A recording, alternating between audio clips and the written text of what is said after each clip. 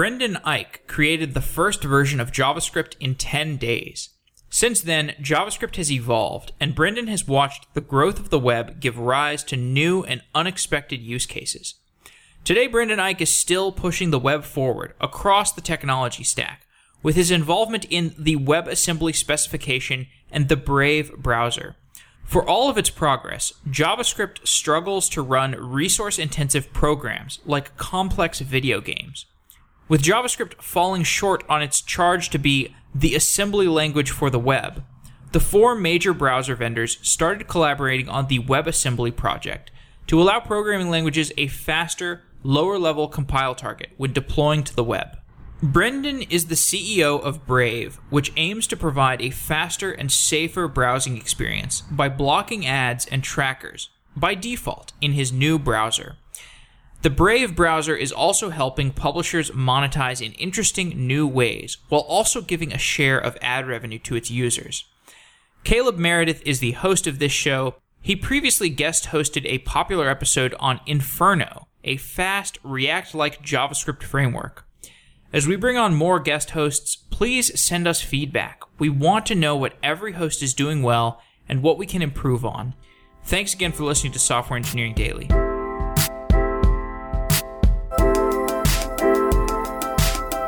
I'm here with Brendan Eich, the creator of JavaScript programming language and the CEO of Brave Software. Brendan, welcome to Software Engineering Daily. Hi, thanks for having me. So let's get started talking about WebAssembly. So the lowest human readable instruction format that we can give to a machine is some assembly language, the details of which depend on the machine.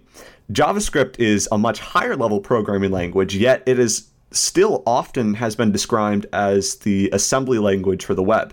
But recently, a W3C community group, which you, Brendan, are involved, has been working on a WebAssembly specification. Why is an assembly language for the web useful? And why is JavaScript insufficient in its current place as the web assembly language? Sure. So first of all, I'll start with how JavaScript came to fill this role. So JavaScript I did in a hurry in 1995 in 10 days in May at Netscape.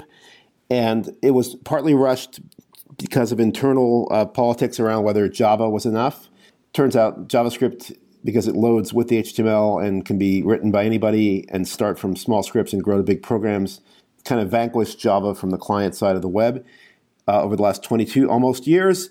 But JavaScript was a rush job. It had bones borrowed from other languages, put together in kind of a Frankenstein body in a hurry by me. And yet, because it got out early enough, not just due to the Netscape politics, but due to the Microsoft Windows, OS tying of Internet Explorer that was bearing down on Netscape, the eventually, convicted monopoly abuse in the US v. Microsoft case, we knew we had to go fast. If we got something out in Netscape 2, and there were several things like JavaScript, Java was hoped for, there were new innovations in the HTML version of the time that Netscape was driving. If we got them out early enough, they would become part of the web standards. And really, JavaScript was one of the very few things that survived and endured. And therefore, it's this zero install language runtime that is available almost everywhere. It's on mobile devices. It's embedded in apps through web views. And of course, it's in the browsers, which are still economically important on mobile and especially on desktop, but on both. So now come at it from a point of view of someone developing software. In the 90s, you would compile maybe for Windows PC. You would use Microsoft Visual C++. If you needed a database, you'd use Rogue Wave or libneo or something.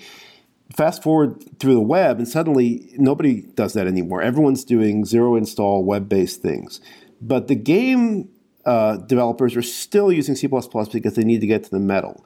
And to be fair, I exaggerated when I said nobody does that. There are other fat apps still being built. They're just fewer, and the browser has absorbed or eaten most of them and turned them into server-side, service-based, service software model businesses.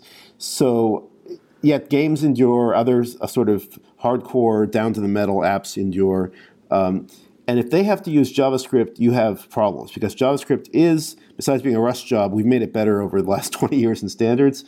It got better, it got bigger, it grew affordances and smoothed out some of the awkward spots, and it has done well. But it is a garbage collected language. It has performance uncertainty. Let's see, performance unpredictability is one way to put it, where you may be doing something at 60 frames a second for a game, and suddenly you run out of real time because of a garbage collection that has to happen to reclaim memory.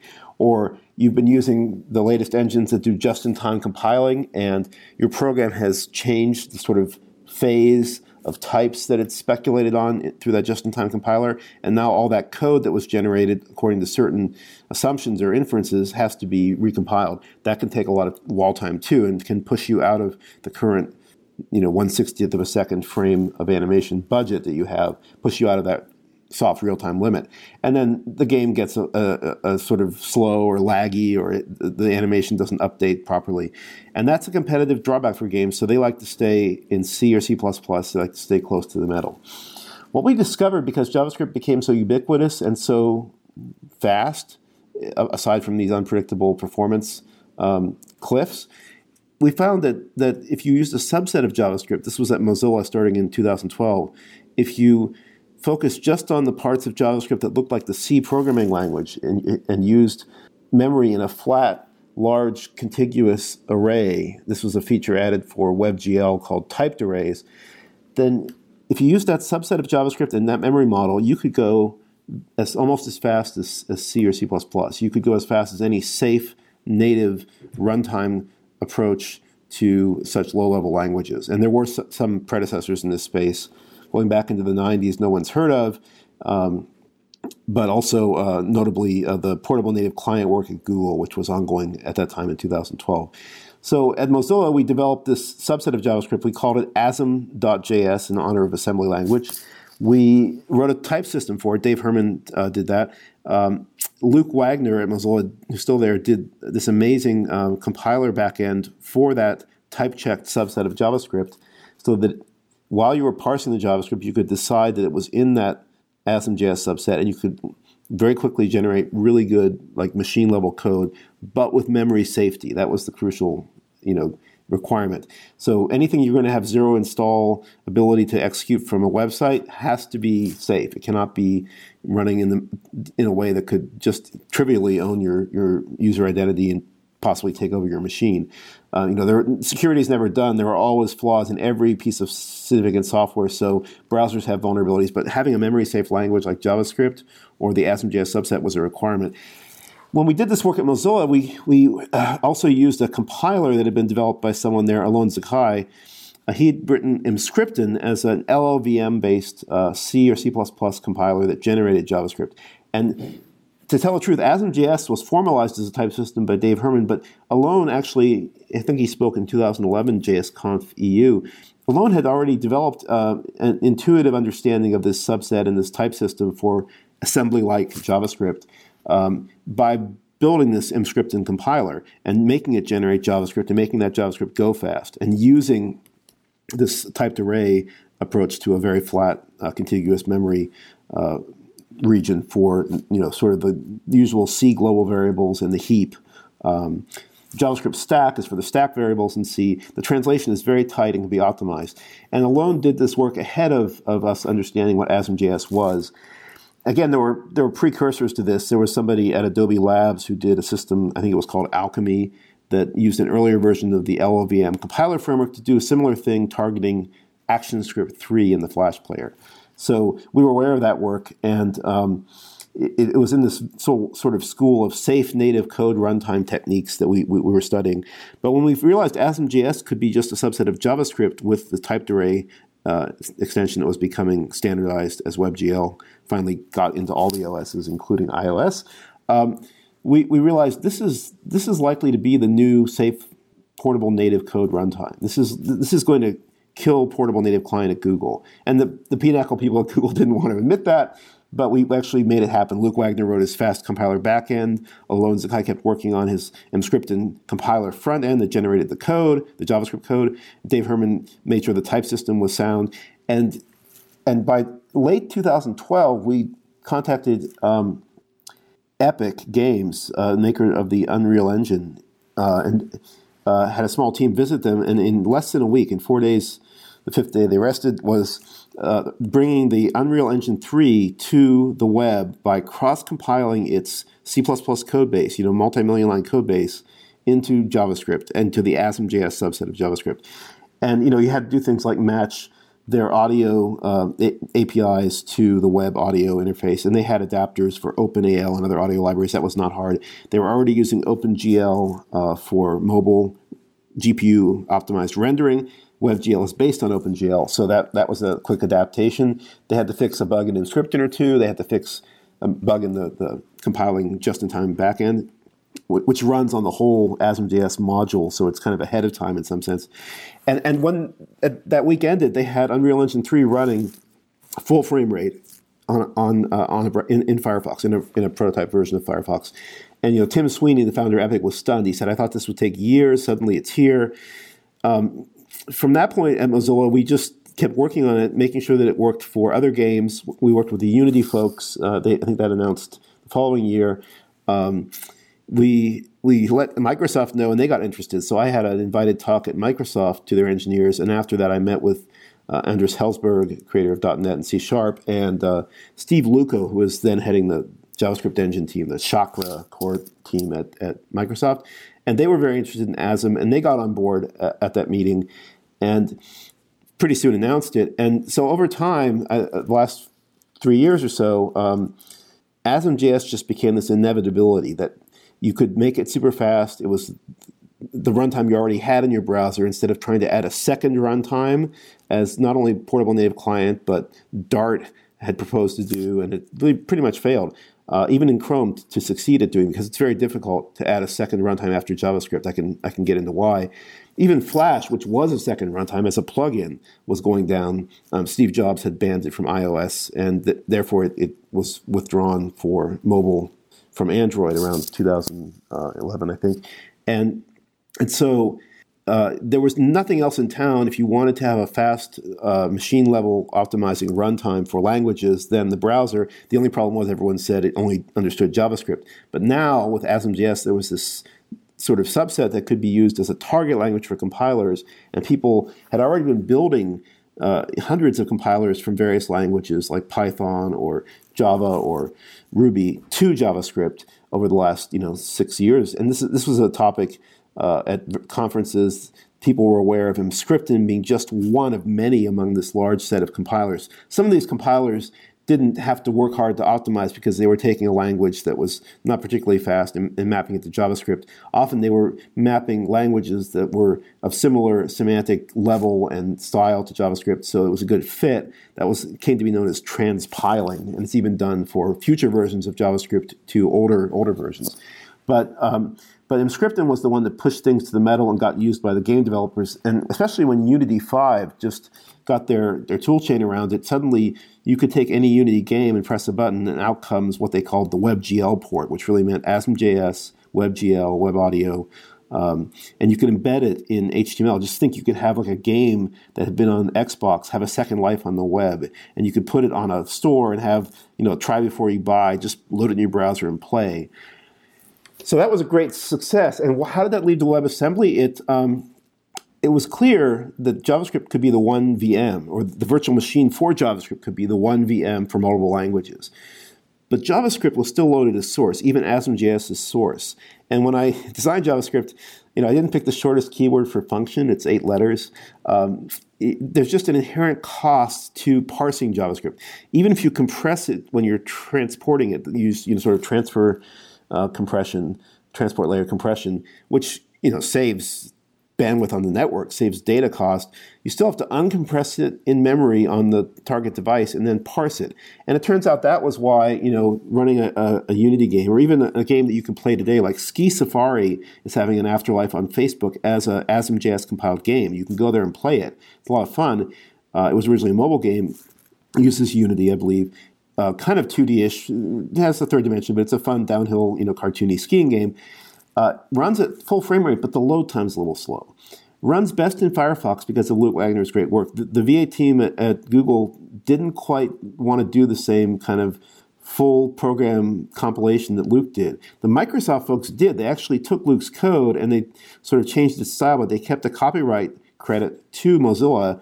and it had to be licensed in a license they could use. So you'll actually find in Chakra Core, which is on GitHub, that's the engine in Edge and IE now, you'll find a version of Luke's Odin Monkey compiler for ASM.js. And that's why some browsers are better than others at Ski Safari. But the load time is a pain. And if games, change levels, there's a hit there too. So even before I left Mozilla in 2014, we were thinking, how are we going to fix this? Maybe there is a binary syntax that does make sense for this ASM.js subset. And that's how the glimmer of WebAssembly came into our eyes. And since we got Microsoft on board with it, at some point, this might have been early 2015, I'm not sure when, I heard rumors, there was a fight inside Google between the V8 team and the Portable Native Client team. There was, quote, blood on the ground. And at the end, the V8 team won. And it was just, as I said, clear to everyone, you're not going to get a second safe native code runtime. Rather, let's take the JavaScript engine and give it a second input language, which is WebAssembly. Apple also, and Apple never announces early or agrees early. They always like to control their story at WADC, but Apple got on board. I can say that now in hindsight. I didn't want to disclose it then. People on Hacker News were doubting, but now you've got all 4 browser vendors on board with WebAssembly, and some of them are even saying, ASM.js is just a subset of JavaScript we happen to run fast. We don't even need to recognize it as such to make it fast. You give us some C-like low-level JavaScript that uses a big typed array for memory, we'll make it fast, don't worry about it. And so ASM.js became less of this sort of whipping boy from the point of view of why don't you have a proper binary syntax, and just a stepping stone, a convincing argument to WebAssembly. And once all the browser vendors were on board, WebAssembly was going forward as a community group project, as you mentioned, in W3C, and really on GitHub, where the code and the design docs are.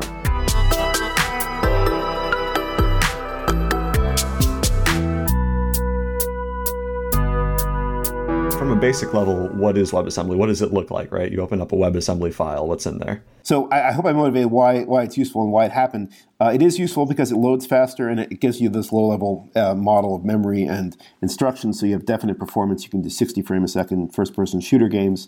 What is it?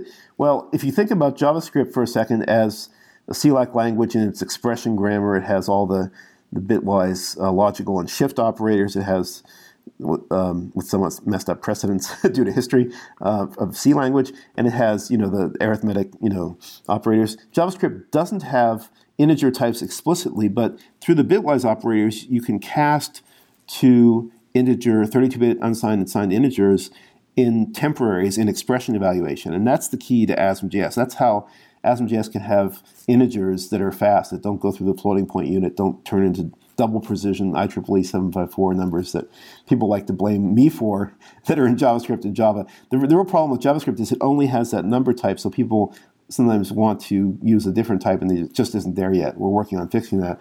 But in any language that has IEEE 7x4 double binary precision, if you add 0.1 plus 0.2 and you print the result faithfully, you'll find that it's not 0.3, it's 0.300000000000008. And that's because you're actually doing the math in binary, not decimal, and there's extra precision is needed to compute how to round, but you do round with error because of the finite precision, and you end up with that 8 at the end after a lot of zeros. That's IEEE 7x4. So with JavaScript, the bitwise logical and shift operators give you the ability to deal with 32-bit signed and unsigned integers if you use those operators as if they were typecasts. And if it's easy for a compiler like Emscripten to do this, so that's part of the magic that Alon Zakai discovered that led to and was formalized as ASM.js to make really fast integer math in the subset of JavaScript. WebAssembly just gives you better syntax for that. Instead of writing out, infix operators in JavaScript, you can have, I think they've gone with a sort of little stack machine language for the expression part of the grammar, and it can be have a bit syntax that's very efficient to parse as well as to transfer. For the larger program structures, the control structures in the program, like if, then, else, and while loops or other kinds of loops. Obviously, JavaScript has those. WebAssembly has them too. They're in a structured form. When Java was developed, it was mapped to bytecode, and then that bytecode was sent around the web. And the problem was you could get someone untrusted sending you bad Java bytecode, so you had to run what's called the verifier on it. And for the longest time, absent some type information they finally added, verification could have pathological behavior. I think my friend Michael Franz, a professor at UC Irvine, showed it could have like order n to the fourth power complexity. If you sent a torture test, sort of a travesty of bytecode at a verifier, it would suddenly take a long time. You could do denial of service attacks on verifiers. With WebAssembly, we learned from this. So the WebAssembly binary syntax, even though it's a sort of a mix of prefix and postfix for the expression part, stack machine code, it's sort of self-verifying in the sense that if you parse it, it's not going to do anything crazy. You don't have to verify it, that it's not tricking you. Because the verifier was trying to check that this malicious bytecode didn't try to do type confusion, where you have an if, then, else, and in the then part, you send the value through memory or through a variable of one type, and in the else, you attack using a bad type pun or a different type, and then after the if then else, the values are still used, but they're used under the wrong assumption that they have only one type. That verification was important for security. With WebAssembly, you don't have the sort of nasty control flow analysis problem that Java bytecode had for the longest time, where you can have type confusion unless you do this careful analysis of the spaghetti of go-tos that are possible in Java bytecode. So as far as I know, there is no unrestricted go-to in WebAssembly. They've been changing it a bit, but I think it's still structured code in the old 70s sense of structured programming. No random go-tos. Go-to considered harmful. And it is more concise. It loads faster, it parses faster, uses less battery. So the games that you play like Ski Safari now can just be that much faster and better when compiled to WebAssembly instead of ASM.js. Yeah, so that transitions well into our next question. You've been talking a lot of video games, and frankly, most WebAssembly presentations also demo some kind of video game written in C++ and compiled with WebAssembly. What are some cases for WebAssembly besides enabling graphics-intensive video games to run on the web? Or is that the only use case, and that use case is just incredibly compelling with the rise of WebVR or for other reasons? I think the latter is a good point, but it's not the only use case by a long shot. So first of all, games are very sophisticated. I used to go to the Game Developer Conference. I remember hearing a talk from one of the, I think it was the sort of Valve CTO. He made the point that games kind of took over for practical systems research from operating systems. They went into the GPU when it was still possible to have GPUs, not manage malicious code well or sandbox different sort of threads of execution. They went into, multi-core. They went into sort of vector processing units, the so-called SIMD units, single instruction multiple data units that we have on pretty much all competent hardware now. Games were really using everything. They were using threads. They were doing DSP. They're doing physics, so that's not rendered, but it requires a lot of computation. They're doing AI. AI is now, a big buzz phrase everywhere. And so WebAssembly is good for all those use cases. It's good for machine learning algorithms on your device, which is can be quite practical. They don't have to be in the cloud using supercomputers in the cloud. They can sometimes run using simpler algorithms very effectively on your local data. It's something we're interested in at Brave. People need AI not just for games, but for all sorts of things now, for assistance and helper apps, voice to text and vice versa. So WebAssembly is just good for all these computationally intensive workloads. So games are great because they're fun to demo, people like them, and like I said, they really do sort of put it all together. The one thing that they don't recapitulate is the sort of dynamic language workload of JavaScript. So people think, WebAssembly, that means we can get rid of JavaScript. Well, not yet. WebAssembly is starting as this target language with a fixed memory space for C and C++. And there are things on the roadmap that will add garbage collection, which has to be done in cooperation with the one true garbage collector of the one true language runtime, the JavaScript engine. Otherwise, you end up with this sort of guest host cycle collector problem where anytime you have two garbage collected systems that can form references to each other's heaps, they can form cyclic references. If the garbage collectors don't have special protocols for talking to each other, or there isn't a super collector that runs, those cycles become uncollectible. And that's an argument for what .NET has, which is a multi-language, a polyglot virtual machine that has one memory manager. And that's what JavaScript is growing now. It grows the polyglot support through WebAssembly, But WebAssembly in its current minimum viable product, or MVP form, is really about being a great target for C and C++ and maybe some other languages that can sort of fit the model. Over time, you have to add garbage collection in this consolidated way so that everyone's using the host GC and the JavaScript engine, not running their own guest GC in the WebAssembly code. I mean, you can do that too if you want, but if you ever form references, you're going to have uncollectible cycles. They also want, for dynamic languages, fast dynamic dispatch of a method that might or might not be on an object. So like JavaScript, Ruby, and Python, sometimes you have no type system, no statement in the code of what the type of an object is, and you call a method on it. But you call the same method pretty much from the same call side all the time. This is how just-in-time compilers successfully speculate. And yet, WebAssembly doesn't have the instructions for that yet. Even the Java VM GRU invoke dynamic, if you know what that instruction in the Java bytecode does. So that can be put on the roadmap, and that's going to happen, I think, but it's down the road. And a few other things have to be done to really support truly dynamic untyped languages, as well as these sort of statically typed languages, C and C++, and Rust from Mozilla and others, that I think will work well with WebAssembly as their compiler target language right now or very soon. And that means, you can't get rid of JavaScript that fast. And in fact, JavaScript is going to be obligatory for so long. There's no definite schedule on which you can say, oh, yes, by, fourth quarter of 2018, we will take out JavaScript and just have a WebAssembly engine, and all of the JavaScript on the web will have to be sort of compiled, maybe by the browser, into WebAssembly. That's not a credible plan. There is no such plan yet. We'd evolved there in over many years, and I think it could happen, but it's just over the horizon. Will code compiled to WebAssembly eventually have access to all the browser APIs that JavaScript has access to? And will you one day be able to write an entire application in a language other than JavaScript that compiles to WebAssembly? I think the answer in principle is yes, the APIs that JavaScript can access should be accessible to WebAssembly. And you can do that anyway, since WebAssembly is designed to work in a module, which is something that's coming to JavaScript in ECMAScript 2015 or so-called ES6. We're still getting the sort of way that modules work in browsers down as a separate spec out of the What working group, taking a while.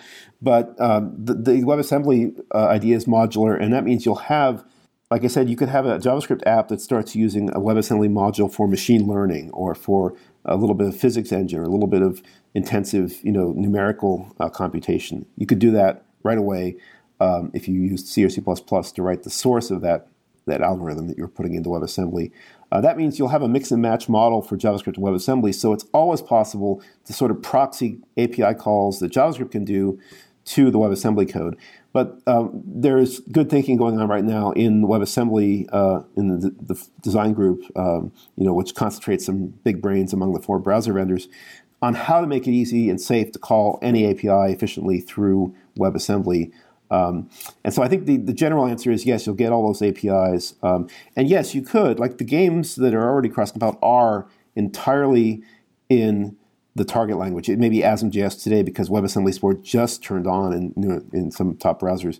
But, in a year, those games like Ski Safari on Facebook, Heroes of Paragon, those are games I've played on Facebook compiled to ASM.js. They could be compiled to WebAssembly. And when they are, it's pretty much the whole program is WebAssembly.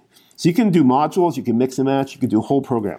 So in a world where a developer can write an entire program in any language that compiles to WebAssembly, then JavaScript, the language, must make the argument that it is actually a good programming language.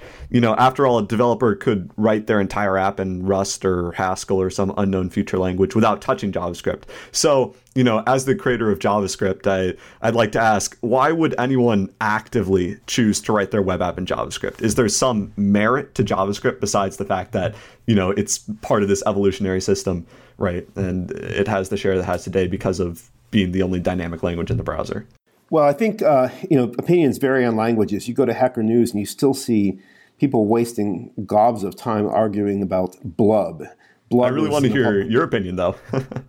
I will give it. Paul Graham's view of things is, people just fall in love with one language that they learned first or that they think is best, and they argue chauvinistically for it. I'm not going to do that for JavaScript. I use many languages. JavaScript has virtues apart from being ubiquitous through getting on early enough due to that Rust job in May 1995 that I did.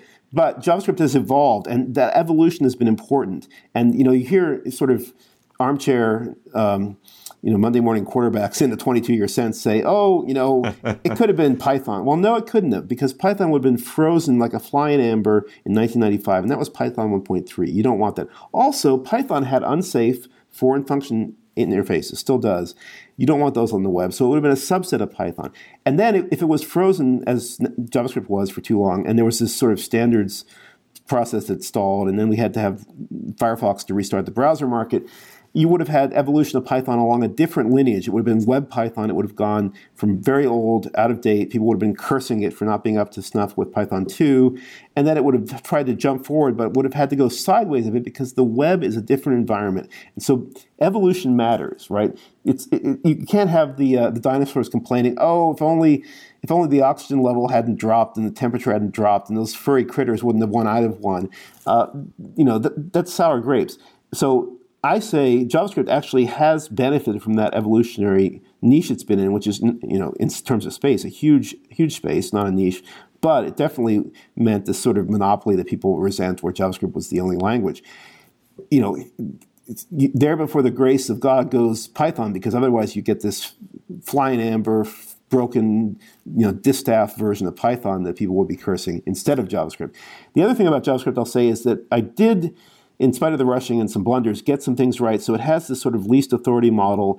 If you get rid of a few backdoors that are pretty wide, it can be a object capability model. And that's what Mark Miller at Google's researched with Google Caja and now Secure ECMAScript, pretty much folding into the standard. So you can, with strict mode and a few other things, you can control sort of trust in a mixed trust environment. You can use object capability security models, which are basically safe pointers and proxies or membranes to moderate authority.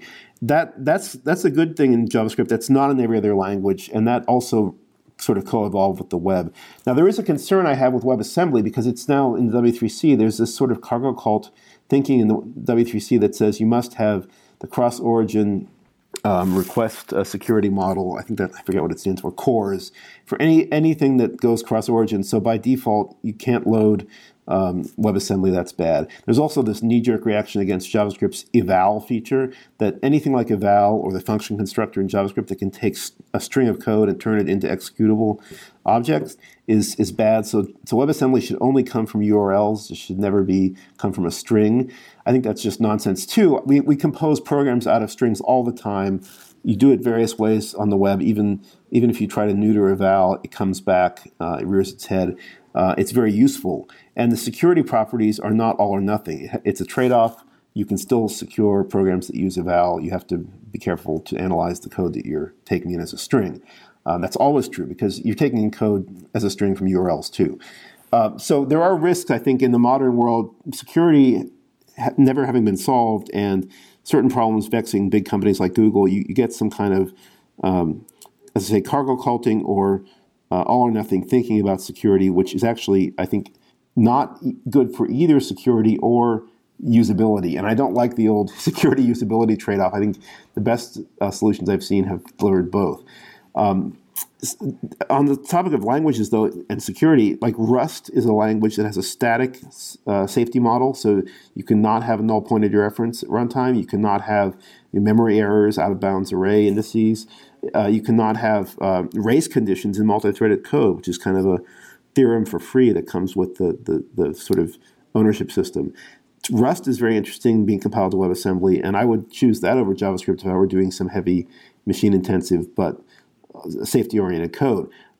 So yes, JavaScript is not the hammer for all nails. It never really was. That's why some people would use Java or Flash's ActionScript or even compilers that generated code for ActionScript.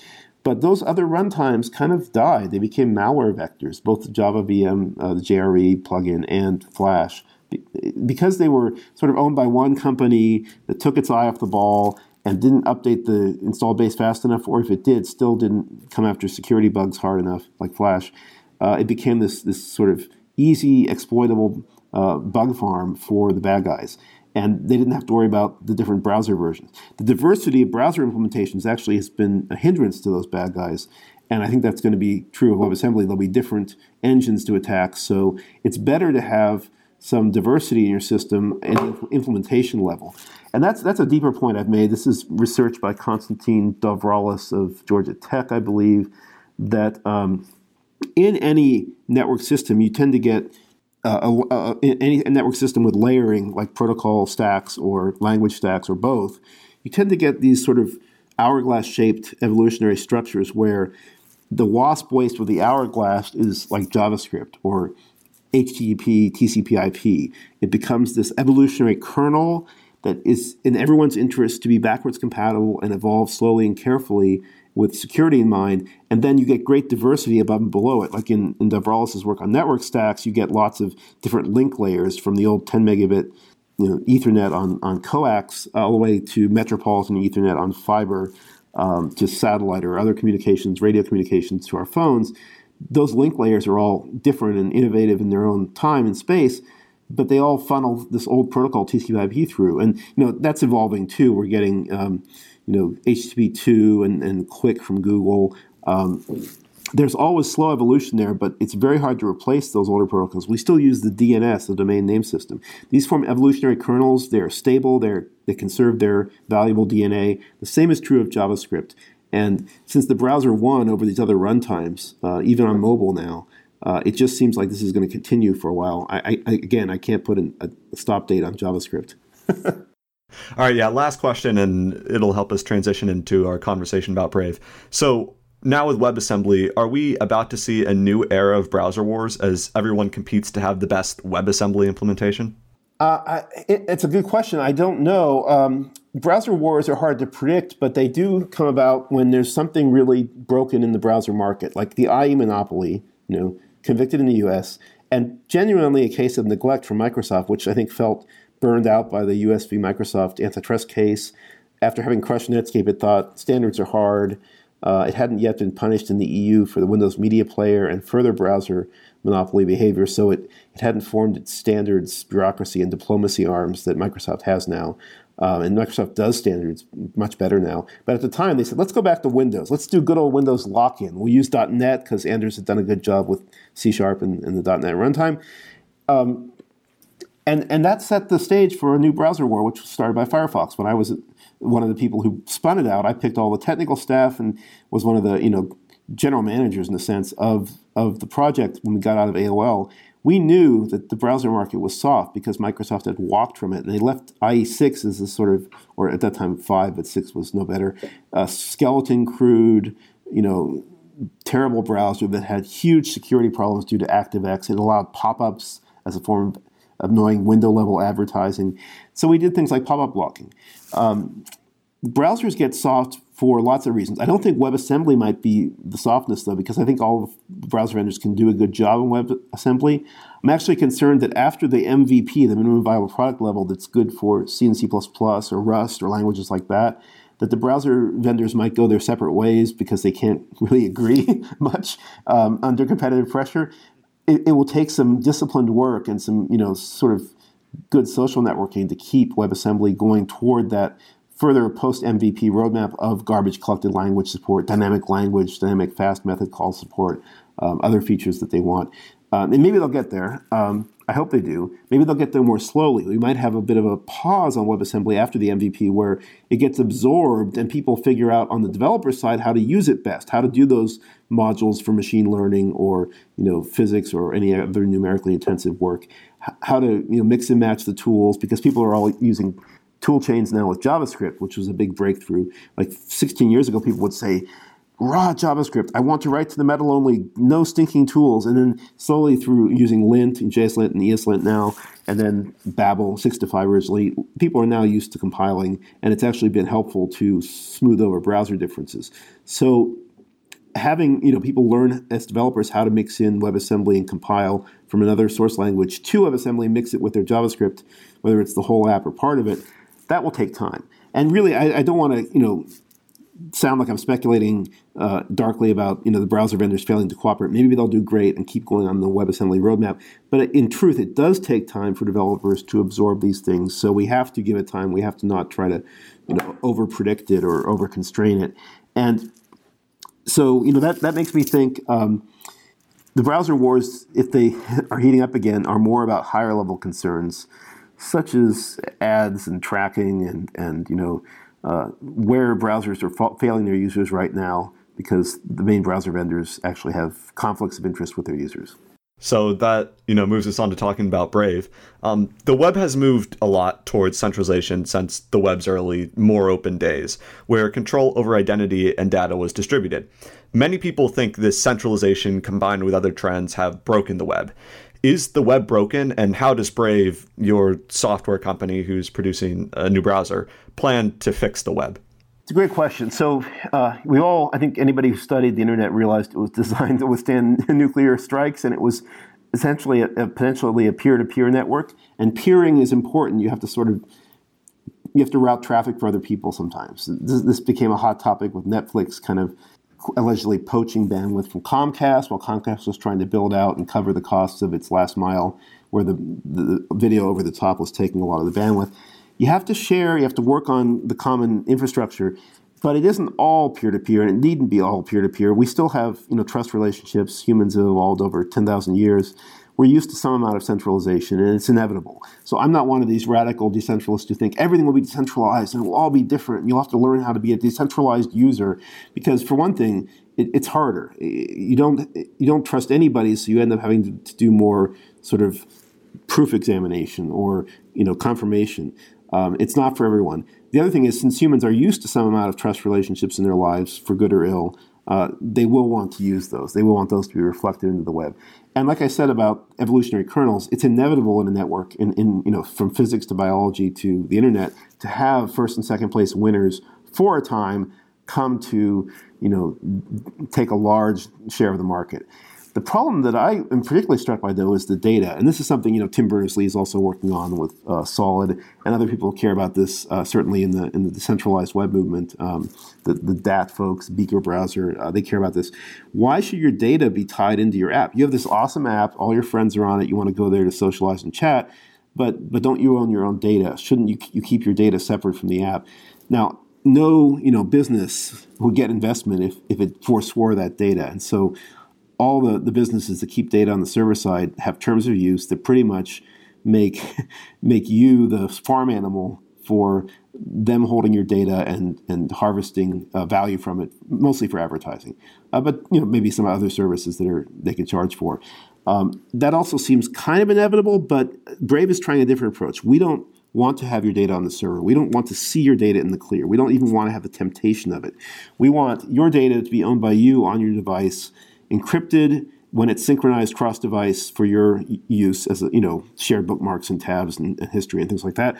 And we propose to offer you would choose this, it would be opt-in, the ability to add some local machine learning to add value, mine that data for things like the opportunity to get ads that are anonymous, that pay you a revenue share. So there's no cookies, no tracking. The ad matching happens only on your device. And how that would work is pretty simple to describe. Ads don't come out every minute, and they don't change all the time. They take some creative effort to produce, and they sometimes run campaigns for weeks. You've probably seen them follow you around longer than you'd like. That means we can have a catalog that's a download that can be Delta updated of just the ad edge cache URLs. These don't telegraph a lot of information except to whole network actors like the NSA. They can come with keywords to match against. And again, if the user of Brave doesn't opt into this, none of this happens. But if they opt into it, there'd be a local agent in the AI sense, machine learning, studying everything about you that would be transparent. It would use naive Bayes or other simple machine learning that can explain itself. One of the problems with machine learning that uses convolutional neural nets, deep learning, it can't really explain why it made decisions. And there is, I think, coming in Europe in the GDPR, this right to explanation where you're supposed to ask your machine learning, why did you decide that? And if it can't tell you, there's going to be trouble. Well, in the Brave philosophy, we keep your data local. It's encrypted if it goes anywhere near servers that we control, and it's encrypted with your key, not ours. And it's studied by algorithms that can be explained.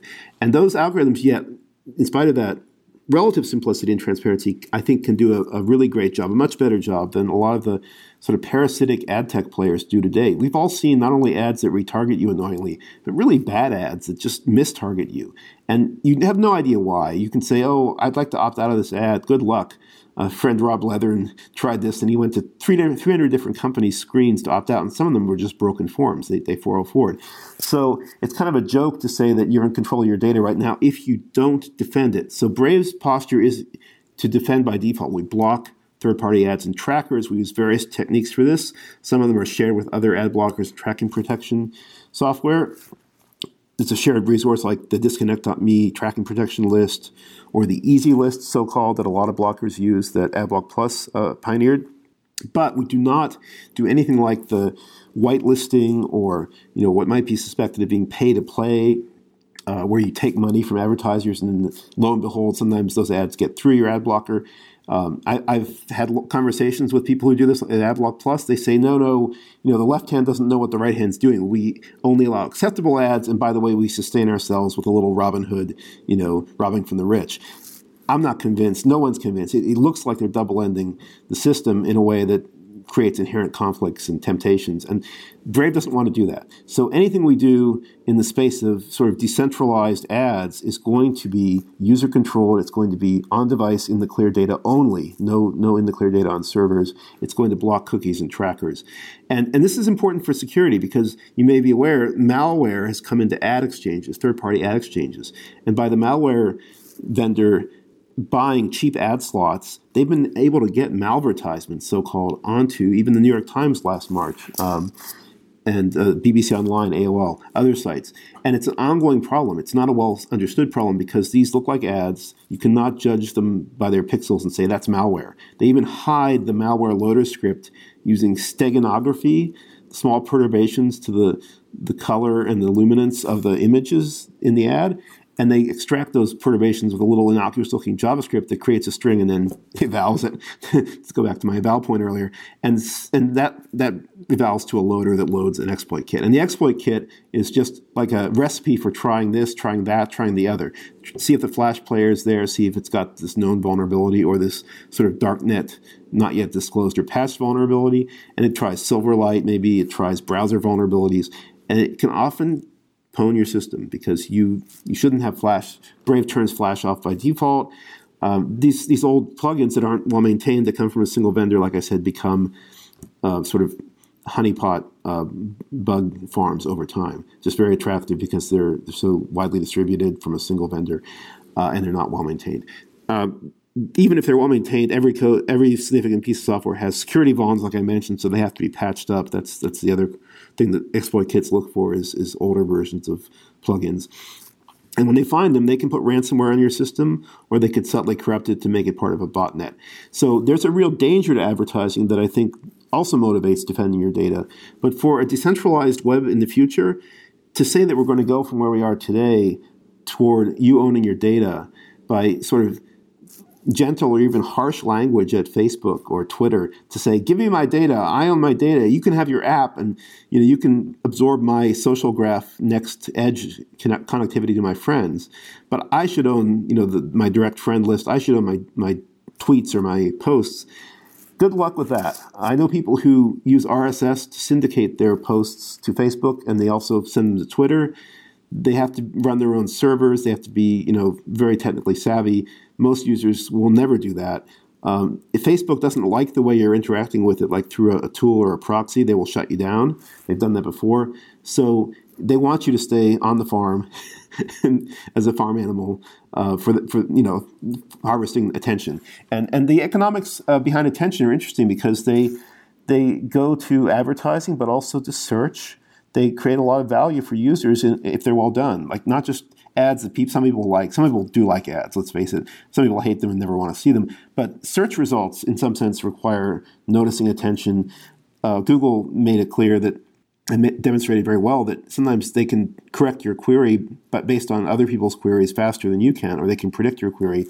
And that can be helpful. There's a privacy trade-off there that we don't like at Brave. But even with your own search history, your own query log, you can do a lot. And that's where I find there's enormous interest in the future for Brave in looking at personal query log on device and studying it. Because when I'm searching for something, I'm refining a search I did last week that I've sort of forgotten about, or I'm doing a search that I've done before. So the idea of decentralizing the web, I think, has to start aggressively from the other end, which is the user's client devices, the end that's currently just treated as a dumb terminal in the worst case. Make it smart, make it hold the data, and then we'll have a more level playing field on which to decentralize appropriately. Use peer-to-peer protocols, use blockchains, use the techniques that are evolving still to decentralize the data of the web. Yeah, it's fascinating. But how does Brave plan to monetize this platform? So and we talked about this right when we launched a year ago, January, if we get users who choose to take these private zero-knowledge ads, I didn't mention the other part of this, we privately match against that ad catalog without any cookies. So the machine learning that you would opt into would study your sort of what you're surfing for in this group of tabs and possibly keep it separate from other windows where you do other tasks like research or work, and develop a model for predicting a few keywords to match against the catalog that's been downloaded and Delta updated. That's a very private way of getting the right ad at the right time in front of you. And with the right publisher partners, we'd even replace the ad on the publisher's page. We wouldn't want to do it without the publisher's permission. There are other ways to get this to you, though. Then the problem is confirming that the ad was viewed or acted upon. Some ads only pay better if you actually click on the download this app or game at the end link in the ad, like there's a video ad. We could do those too with high privacy, deterministic anonymity, anonymous identity through the same zero-knowledge proof protocol we're using for what's already in Brave as a beta program, Brave Payments, so-called, a way of automatically donating to your top sites to give back, $5 a month, $10 a month in lieu of the ads that you blocked. And people are using that. We have over 48,000 user wallets created right now. That's something we're going to turn on even more as we get a better system for getting funds into that user wallet. And that's just part of our ambition. Once we have that donation system at scale, we can then start paying users who choose to see zero-knowledge ads for their attention. Because when you choose to take ads, even if they're well targeted at you and you like them and they help you find things that you want to buy, they're still taking up some space on your screen or some space somewhere. It could be email if you want to get it through email promotions once a day. It could be a chat bot. It could be a full screen video channel that's outside the page. However they go, they take some of your attention. So you should get a share of that advertiser spend that comes in from the brands and their servants, the agencies. That money currently goes through a very inefficient and fraud-prone system where people slice away at the pie until the publisher's left with a tiny slice of pie. We want to give a bigger slice to publishers. We want users to get a slice. And we talked about this last year, and of course, the first thing that happened was the publishers, who were often zombified as if they were, a roach that had been bitten by a jewel wasp. Jewel wasps will zombify roaches and ride around them. I don't think you've ever seen this. There are videos on YouTube. The publishers start howling as if they were the ad tech partners that were actually threatening. Because what we're proposing with Brave would get rid of a lot of the parasites and the middle players who are taking out too much of the pie. But the user would get a share of the revenue.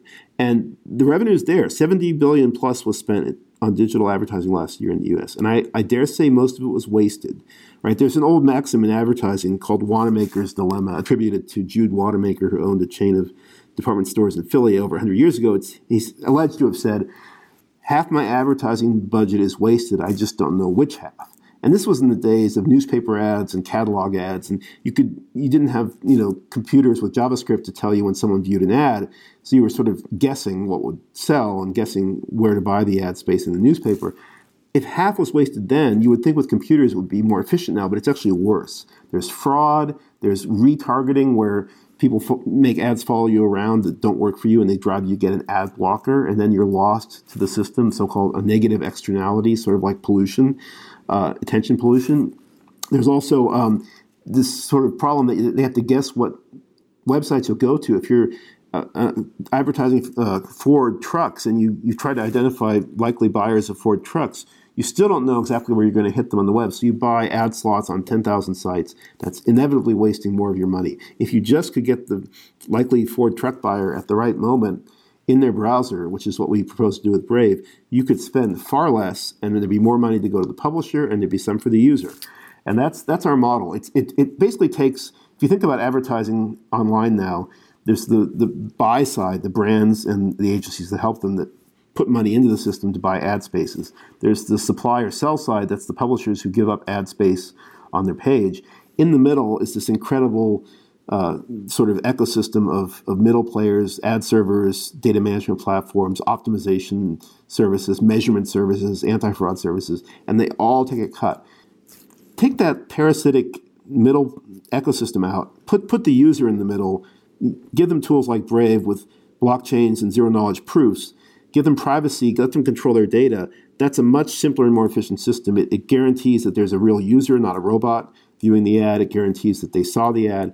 So that's what we're trying to build, and that's definitely a viable business, because we know right now for advertising, there's a somewhat viable business for somebody there. It turns out increasingly it's Google and Facebook. If you look at how the $70 billion is spent, like 80% of it going to Google and Facebook is not really great. Of the increment over 2015, where more like $60 billion was spent, almost all of that added $10 billion is going to Google and Facebook. So it's becoming a duopoly of Google and Facebook that's absorbing all the spending, because they own not only a lot of the middle tracking powers as parts of their businesses, they also own, in the case of Facebook, this really is their business, they own the publisher side or the app side. They have the user-facing property on which to advertise, which in Facebook's case is your feed or your Instagram. And Google has the search engine result page, but they also bought DoubleClick in 2008. So they sell ad serving, and they sell this sort of ad exchange business to publishers, and advertisers use it, so they take a cut when the ads go through. That means there's sort of a conflict of interest on their part. And I mentioned this earlier. Whenever you have big companies start to find their business interests in conflict with their user interests, especially browser user interests, like we did when we were doing Firefox against Internet Explorer 6, you find an opportunity for a new browser war. Is it morally okay to block online advertisements and replace them with your own Brave advertisements, given that for some websites it is the only way they make money? So let's take that in two parts. First of all, is it morally okay to block ads? It absolutely is, and here's why. Doc Searles talks about this. There was a great Medium post he wrote where he talked about his sister, who's a 20-year-plus Navy veteran, who would take the New York Times Sunday paper edition and she would field strip it. She would take out everything she wouldn't read, ads, news, definitely some ads she would not read. Other things she wanted to read, like the travel section, and she would see the ads there. Maybe she would take a classified insert that was all ads because she knew she wanted to look through those. Ad blocking existed long before digital ads and browsers and ad blocking extensions. Right? People were always free to field strip their newspapers, to ignore things like that. So ad blocking is actually woven into the web standards. The web standards are not a DRM'd video stream or image where you cannot tamper with the ad because of the Digital Millennium Copyright Act. As Cory Doctorow explains, DRM is really a legal hack to try to control supply of playback devices to jack up prices a little bit.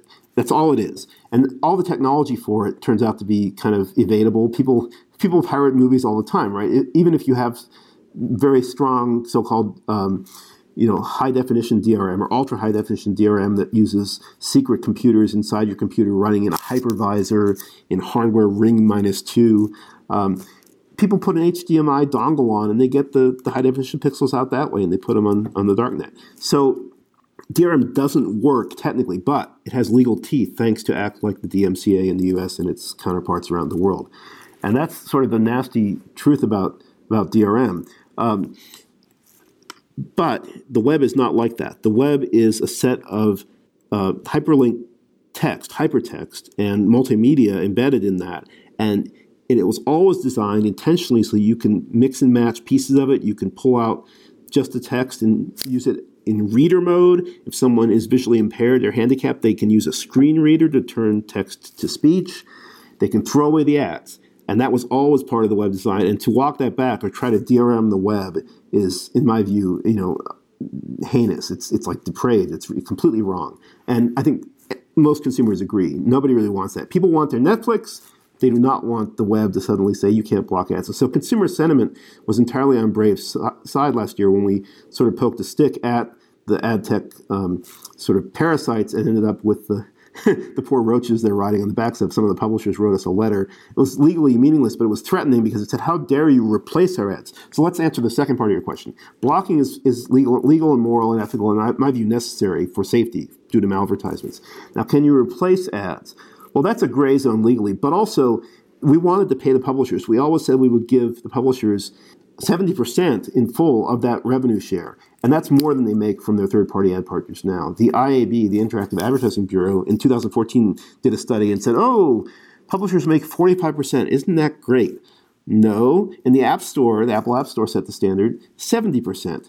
In old media like television and print, 85%. Going down to 45% is not good. And actually, publishers with doing third-party or programmatic ads will tell you 45%. I wish I make 30%. I'm making 20% because they don't necessarily know the full gross spend that's coming their way.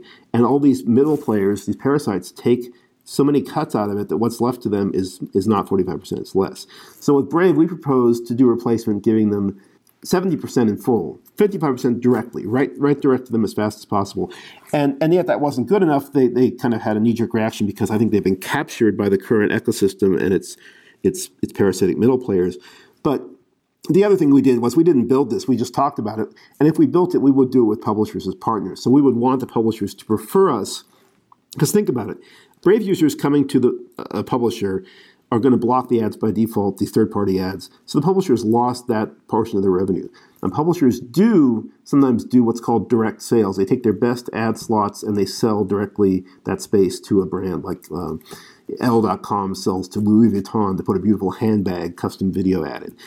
That we'd like not to block because that ad is almost like a sponsorship ad. It's almost like an image on the publisher's page. Why would we mess with it? Unfortunately, it's placed through Google's double-click ad server and it's full of tracking for various reasons. But that could be improved through zero-knowledge proofs. That's okay. But that's the direct sold ads. The indirect or the programmatic ads are the ones that we proposed to replace. We're going to block them anyway. So saying to a publisher, hey, you're starting from zero with Brave users. Why not try our alternative to your unsafe, third-party ad partners who are taking too much of the revenue and sometimes letting malware through? Why not use Brave as your third-party ad partner? And we would do it with publishers as partners. That we didn't exactly say because we were trying to make a point. And that's why it was so funny. I've heard this story from other people. When you do poke the ecosystem this way, usually you get this zombified roach, the publisher, screaming loudest at you, but really the person who's threatened, the actor who's threatened is the ad tech middle player. And they always lead with copyright. The letter that we got said, how dare you infringe our copyright? And I thought, copyright, interesting. So you hold copyright on the third-party ads that are placed in slots in the New York Times by JavaScript you don't write. And that JavaScript occasionally can insert ransomware, the Angler exploit kit, as happened on the New York Times in March 2016. So you hold copyright on ransomware. Well, that's very interesting. I didn't know the New York Times wanted that copyright and liability. And of course, they say, no, that's not us. That was a mistake. We're not liable. No one was harmed. We never heard about that.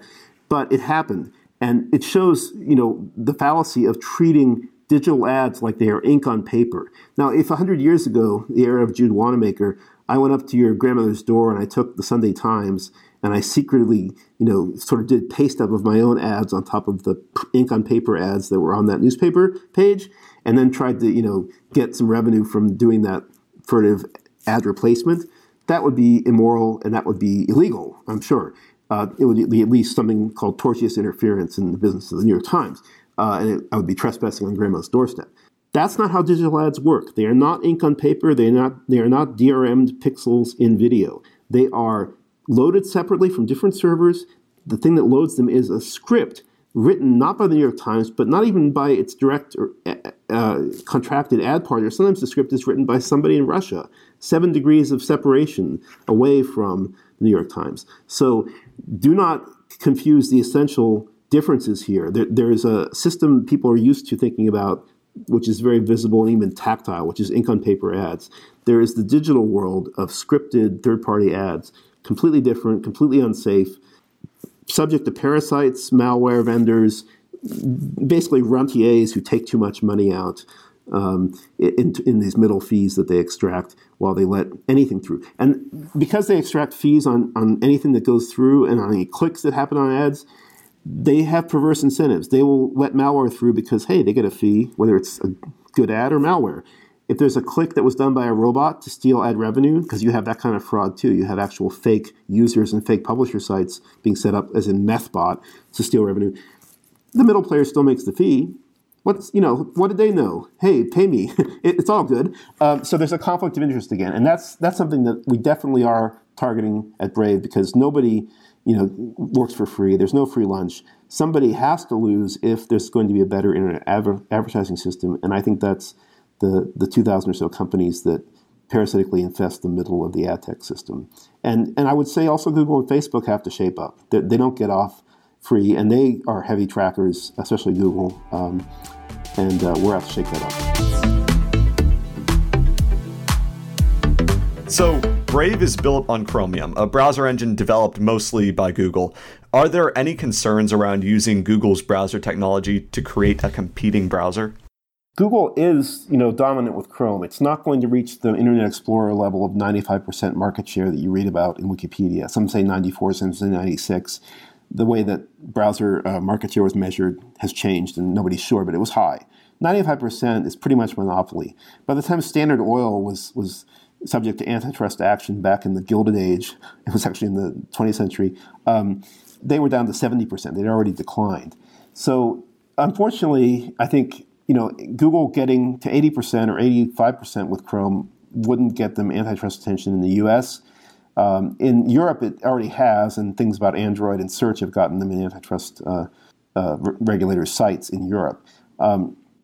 Chromium, but my point in all this is that Chromium, which is built around Blink, which is a fork of WebKit, you'll still find WebKit references all over the source code, Apple's engine that was forked from KHTML, Chromium Blink is dominant. If you want to compete as a browser, you pretty much have to use that code.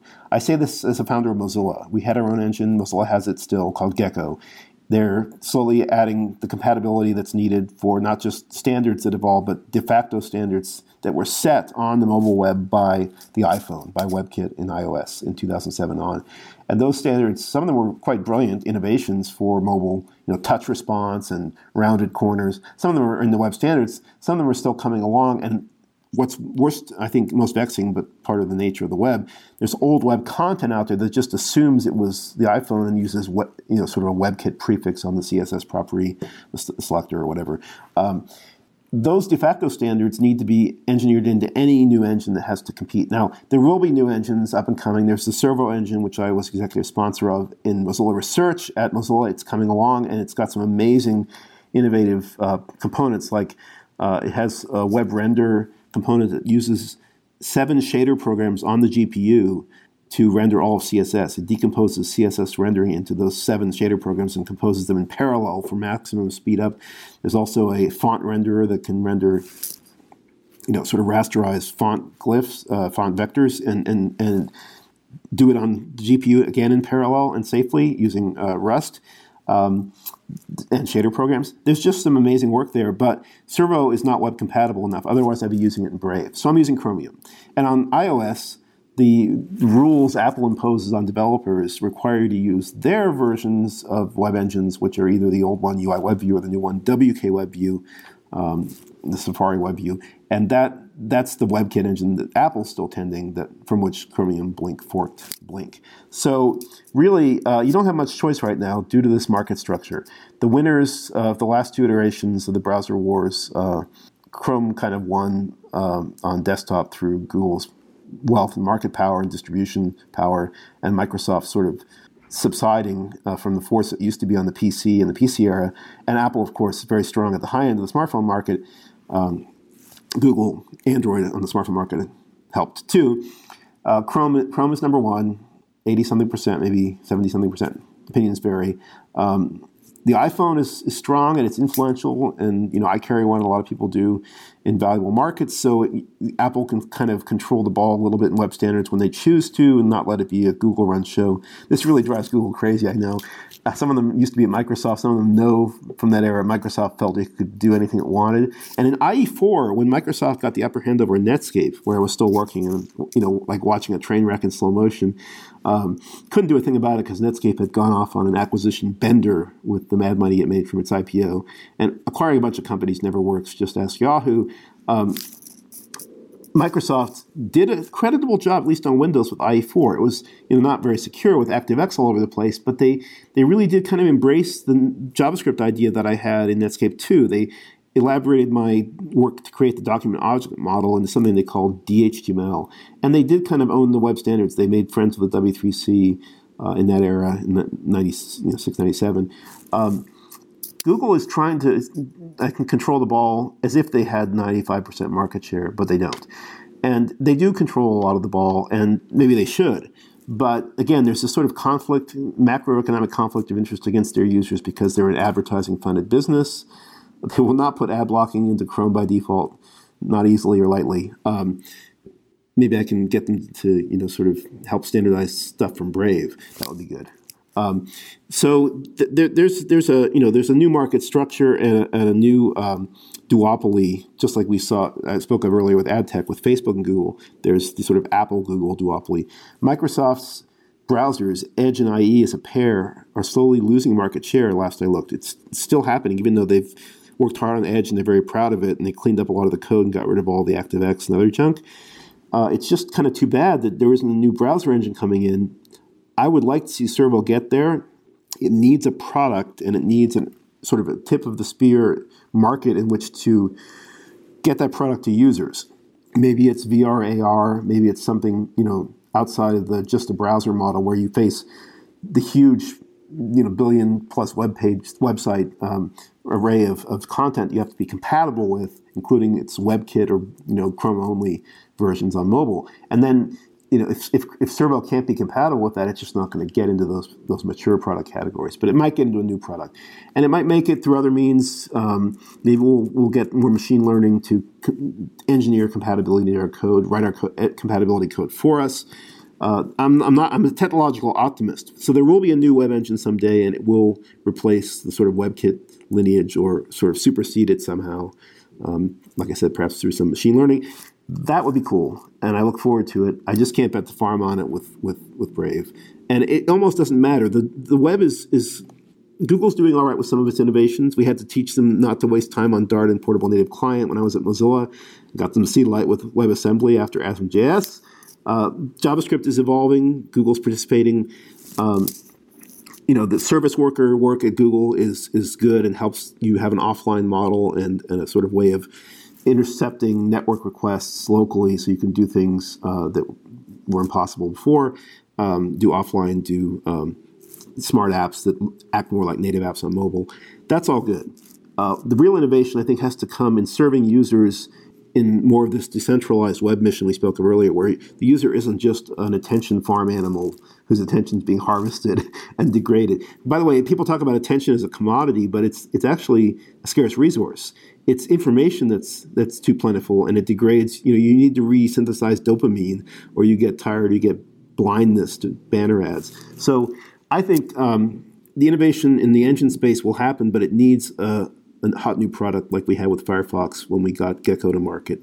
And by the way, taking Gecko into Firefox in 2003 and 4, Firebird, Phoenix, Firefox in 2004 took off, and it had web compatibility even though it had the Gecko engine because Netscape had been so powerful. A lot of the web was still feature testing for, is it Netscape or IE? They would say if document.all, and then they would assume it's IE, else they would write for Netscape. So other new engines like WebKit or KHTML in Safari in 2002 started drafting off the else clause that it was Netscape-based web content. And that lineage, that sort of patrimony of Netscape content helped Gecko succeed in Firefox. Firefox got to 27% market share in 2011, I believe, peak, and then it fell to Chrome. Is maybe stable, but still kind of low compared to that. You have to get something new out there that users get, and users don't really understand a little tweak in HTML or a little difference in JavaScript. Even WebAssembly, like you asked earlier, might be a point of difference if some browser is really slow or just doesn't do it. But if they're all good at it and it's been designed to be, have a deterministic performance model, then WebAssembly won't be the differentiator. It'll be something higher order. With Brave, we find blocking not just ads, but the invisible tracking scripts on mobile saves you half your data plan. It speeds up, on the benchmarks we've shown, I've tweeted them recently, 3 to 7 times against Chrome on Android and 3 to 8 times against iOS Safari. So there's a higher level of user value there that you can sell without having to get down into the WebAssembly details. Okay, so Brave blocks the accumulation of data, and for some companies, this is blocking their accumulation of power. As in the information age, data translates to power through data science processes, such as the training of advanced artificial intelligence algorithms. Does it hurt societal progress to keep data away from these companies who want to train algorithms from that data? Yeah, I don't agonize about this one because, first of all, we leak data all the time. It's very hard to enforce perfect confidentiality. Even when you encrypt something, there are side channels, timing channels. Fingerprinting, is endlessly innovating to use different measures, different bits of entropy that you leak. And so with Brave, the fingerprinting defense we do, which Jan Zhu's been working on, is still opt-in by site. It protects against Canvas fingerprinting, web audio fingerprinting, WebGL fingerprinting, battery status fingerprinting. And Jan's worked on some sort of clever sort of HSTS fingerprinting, so-called. It's really a clever thing called Sniffly you can look up. There are lots of ways to fingerprint. What matters is the ones that are used in practice at a large scale, because the so-called data science companies or the ad tech companies that claim they make societally beneficial use of data don't have the wits to do their own custom fingerprinting. They use a script. There's a fingerprint2.js script that's commonly used. That's what you want to block. But in spite of all that, as I say, people leak data all the time. People give up data voluntarily. I mentioned earlier, decentralization isn't for everything. We have trusted relationships in our lives. We will give up data, and we probably should give up data in some cases to legitimate authority or for legitimate value exchange. The problem with giving up data on just browsing the web to trackers who promise to get better ads to publishers is, A, they haven't done that. The ads have gotten worse. B, they promised better yield, that is revenue per ad slot to publishers. That's gotten worse. Publishers are going out of business. So if the middle players are actually parasites whispering in your ear, it's good when I eat some of the food you ate, but they're actually making the host wither and die, that's not societally beneficial. That's not good data. And that's not voluntary, really. This is the other point I think Doc Searles made in his Medium post that I mentioned earlier, that when you go to a department store and you see a flyer for something for sale, the flyer doesn't go fly to your car, stick to your windshield, follow you home, stick to your pants as you walk in your house, attach itself to your wall, and install a spy cam. But that's what the trackers do in the current ad tech system. That is not voluntary. And in fact, there's an open question. Some privacy advocates are arguing the European emerging privacy regulations, e-privacy, and the GDPR, the General Data Protection Regulation, require that users must consent to any kind of tracking. It cannot be done invisibly without consent. It cannot be done under duress, where they say, the publisher says, you must turn off your ad blocker or tracking protection extension in order to view my content that otherwise is freely available and that, in fact, is not behind a paywall. That would be duress. That would violate consent. So talk about moral philosophy earlier. I mean, here's where it hits reality. You're being tracked against your will. It's not helping the publishers. It's not even helping the advertisers. There's a lot of fraud, a lot of waste. Who's it helping? It's helping a bunch of rentiers and parasites. Well, let's fix that problem, and then let's talk about the societal value of giving out data. Because I said it's inevitable that in any network you'll get the first and second place, Pareto optimal winners, the 80-20 or the 75-15, and then the 10% is a bunch of little guys struggling to be the next big thing. And it's stable for a while. The problem is monopolies tend to, buy politicians and make themselves 100-year institutions by corrupting politics. That's a problem I don't propose to solve. But and I don't quite see that happening with ads, though. We've been called un-American at Brave. And when I was at Mozilla and we talked about tracking protection, the Interactive Advertising Bureau started saying it was un-American. Sorry, I don't buy it.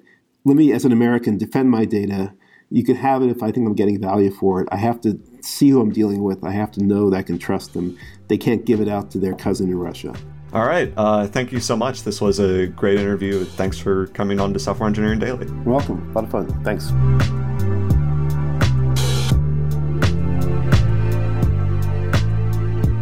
Wow.